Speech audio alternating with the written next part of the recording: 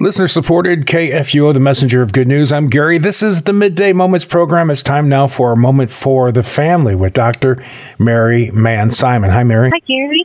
We've talked about the post-pandemic mental health epidemic among children, tweens, and teens, but I hear there are some new approaches that are helping those kids. And if something helps children, we know it helps the entire family. You're right, Gary.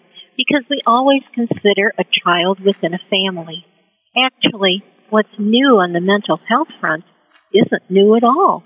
What do you mean? Being outdoors is good for kids. About 20 years ago, the concept of nature deficit disorder highlighted the importance of green space. The words deficit and disorder don't sound very positive. You're right.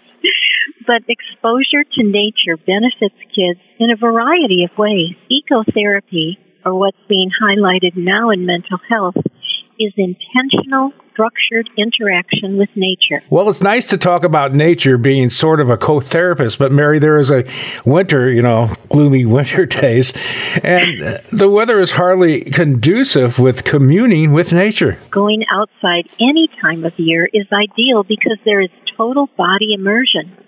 But you don't need to sit in the middle of a cornfield in the middle of summer to get closer to nature. Just think of all the things a child can do. Care for a house plant, change the water in a fish tank, feed the cat, arrange a bouquet of flowers. That all works.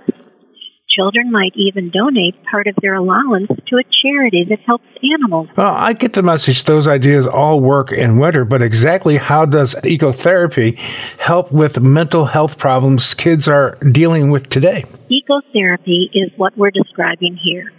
Ecotherapy reduces stress, soothes emotions, refreshes overstimulated brains, and we have that in winter, and promotes cognitive development.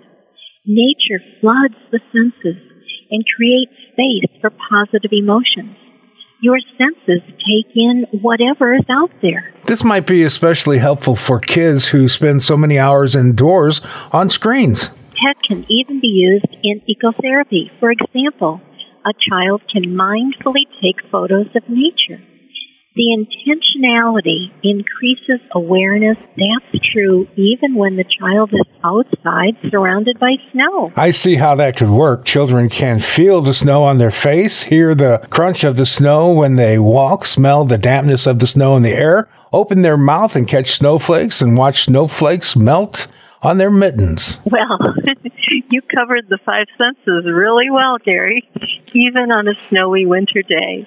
To get the benefit of this ecotherapy, kids would only need to be more focused on what they are experiencing. Exactly. Some counselors recommend taking an awe walk with a child. Is that an awe as in awesome? Yes. You might look up and see how the snow is barely hanging onto a tree, just ready to drop off. Or look down and watch an icicle dripping in the sun. Noticing everything that is around us in nature. That's an AWE or awe walk. This focus on nature makes me think about the beautiful world God created for us that's described in the book of Genesis. After creation, God stood back and said, "It is good." Even with all the challenges we face in protecting and respecting the great outdoors, God's creation is still incredible. I'm glad to see this focus on nature is being used effectively to help our kids. Ecotherapy is a good reminder that nature and human beings are not separate, but connected, even in winter. Thanks so much for being on the program today, Mary. Thank you. We're listener-supported KFUO. We are the messenger of good news.